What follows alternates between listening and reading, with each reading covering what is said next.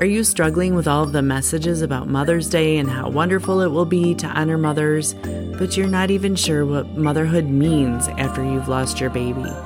There's no harder holiday to cope with for moms of stillborn babies than on Mother's Day. That's why I'm hosting a free support session called Coffee and Comfort on Sunday, May 12th at 11 o'clock Eastern. We'll get together for an hour before the day gets started and talk about the guilt and what-ifs that so often come after this type of loss. And I'll help you create a plan for the day that honors both you and your baby. The best part is, we'll gather together with other lost moms who really get exactly how you're feeling, so you won't feel alone.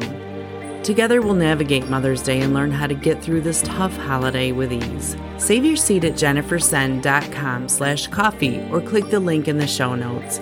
Hope to see you there.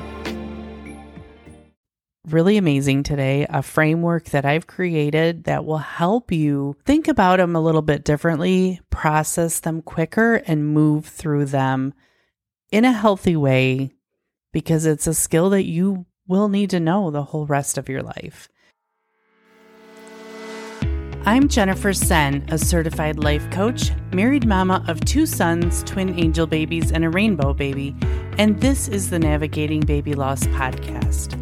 I'm on a mission to help stop the isolation, shame, and lack of self-confidence that often comes with stillbirth loss, and to show you that you still deserve to live the life you've dreamed of.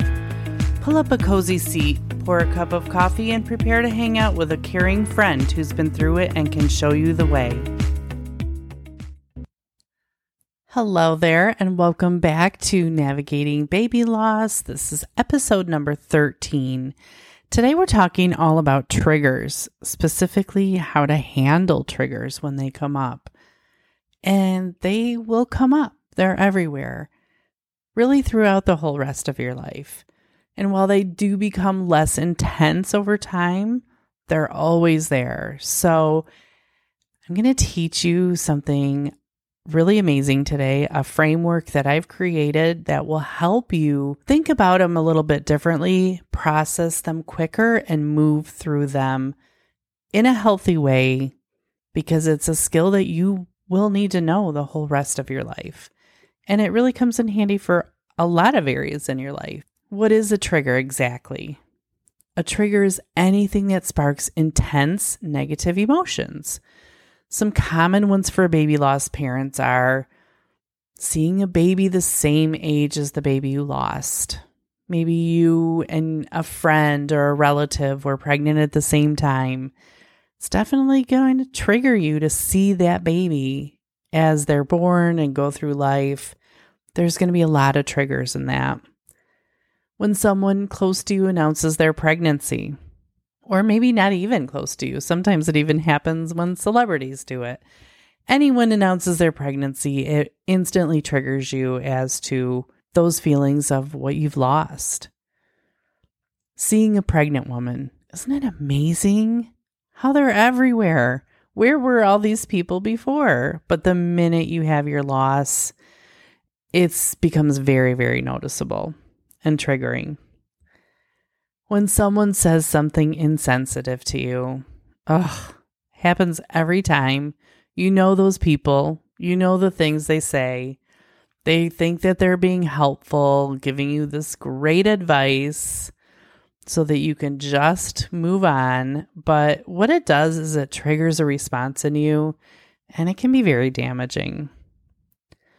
Some thoughts about what you're missing. I think this is definitely the long-term one that you're going to think about it when it's going to come up for you when it's time for them to go to kindergarten or when it's time for them to graduate from high school. And you're going to just think about all of the milestones and events that you are missing out on with that baby. If you are recalling your experience, every now and then a time will come up when you go right back to that time when you were told the news that your baby isn't coming home with you, and you relive that experience, which can be very triggering. Your partner's grief. We all know that our partners typically grieve way differently than we do. So there's times when they say or do things that may trigger your own grief. fear of the future, whether you're thinking of becoming pregnant again or just living your future in general. There can be some fears that come with that, and that can be very triggering. Any one of these things and more can happen at any time. You can go from feeling pretty neutral to deep in the depths of grief in a matter of minutes. So how do you stop it from happening? The first thing is to identify what the triggers are that are most bothersome to you. It's different for everyone because some people can let things just roll off and some people really take things to heart. So the ones that really trigger you, write them down. Get really specific about exactly how they make you feel. So for each trigger, attach a feeling to it, such as when I see a pregnant woman, I feel blank.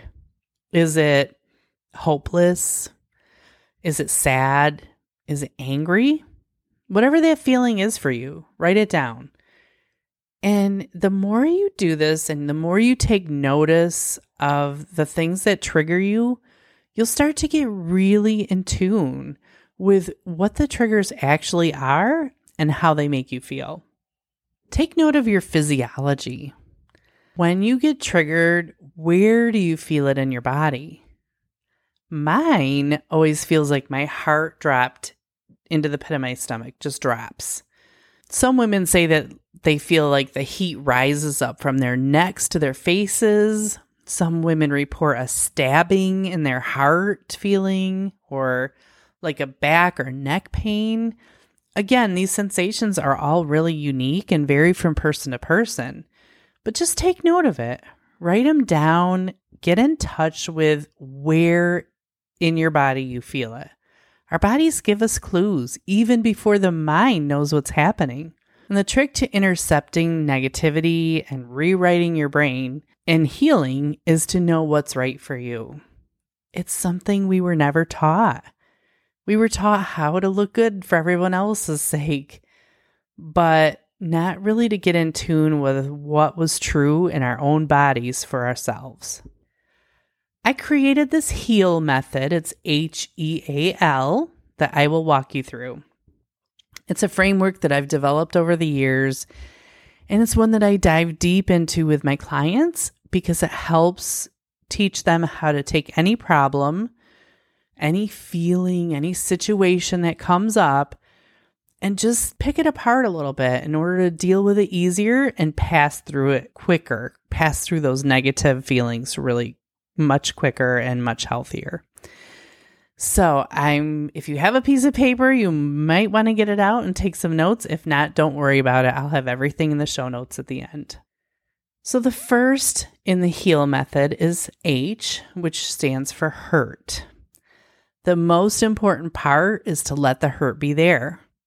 Yeah, it's awfully uncomfortable, but we are taught to stuff down uncomfortable thoughts and cover them up with anything we can find to keep them tucked away because it doesn't feel good. Remember when you were a child and you were told to stop crying? No one wants to see anyone unhappy, but it's not healthy to do that because it affects our ability to process through the emotions. So let the tears flow. Scream, kick, punch, lay on the floor, ugly cry, whatever it is that you need to do to get it out. Feel every bit of it.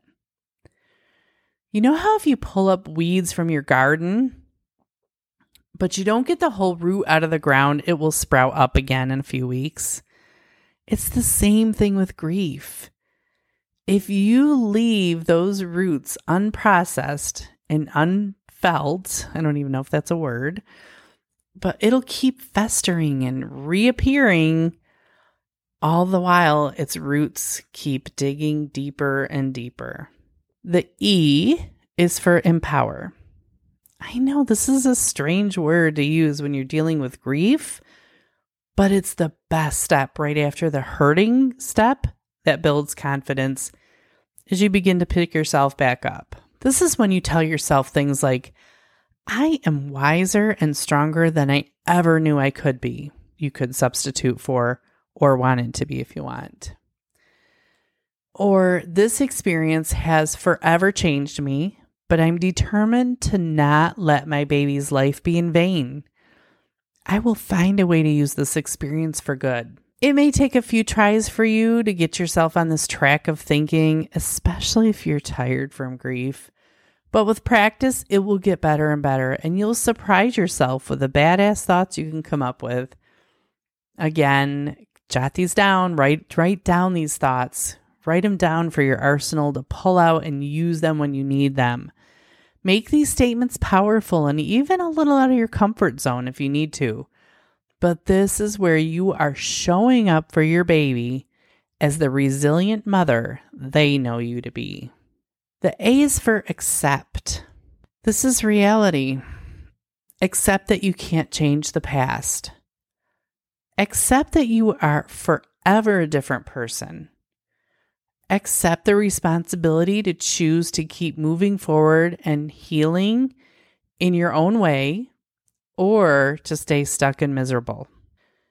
Accept that your lifelong quest is to find all the ways your baby has brought meaning to your life, and look for evidence they leave everywhere that lets you know they are with you. Accept that you will be a kinder, more compassionate soul to those who face this type of grief after you. And accept that you will have an acute awareness of how precious life is from here on out. No one ever chooses to be here, and no one ever will. But it is here in this acceptance phase that you decide how you want to use this experience. And the L is for live. Breathe. Live life. Laugh. Reconnect with anyone who you want to be a part of your new life. You've experienced a huge reset since the day your baby was stillborn, and your baby would want you to go on and be happy. Think about how you will honor them.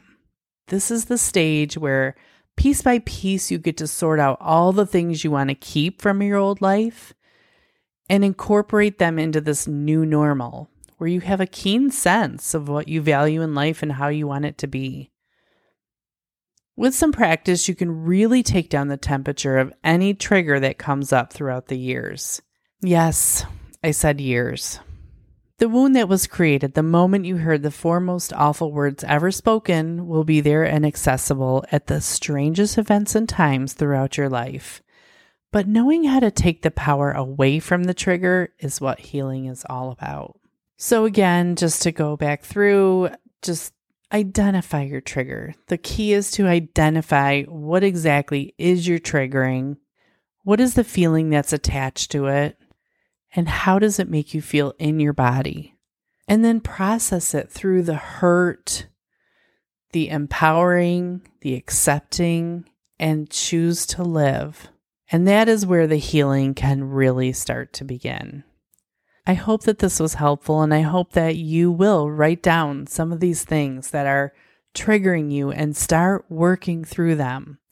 Let me know how this process works for you and what kind of results that you are getting from it, because it can be used in so many different areas of your life. I just want you to know that you can do this, and you deserve to live this life. You deserve to live, and you deserve to honor your baby. And I'm right here cheering you on all the way.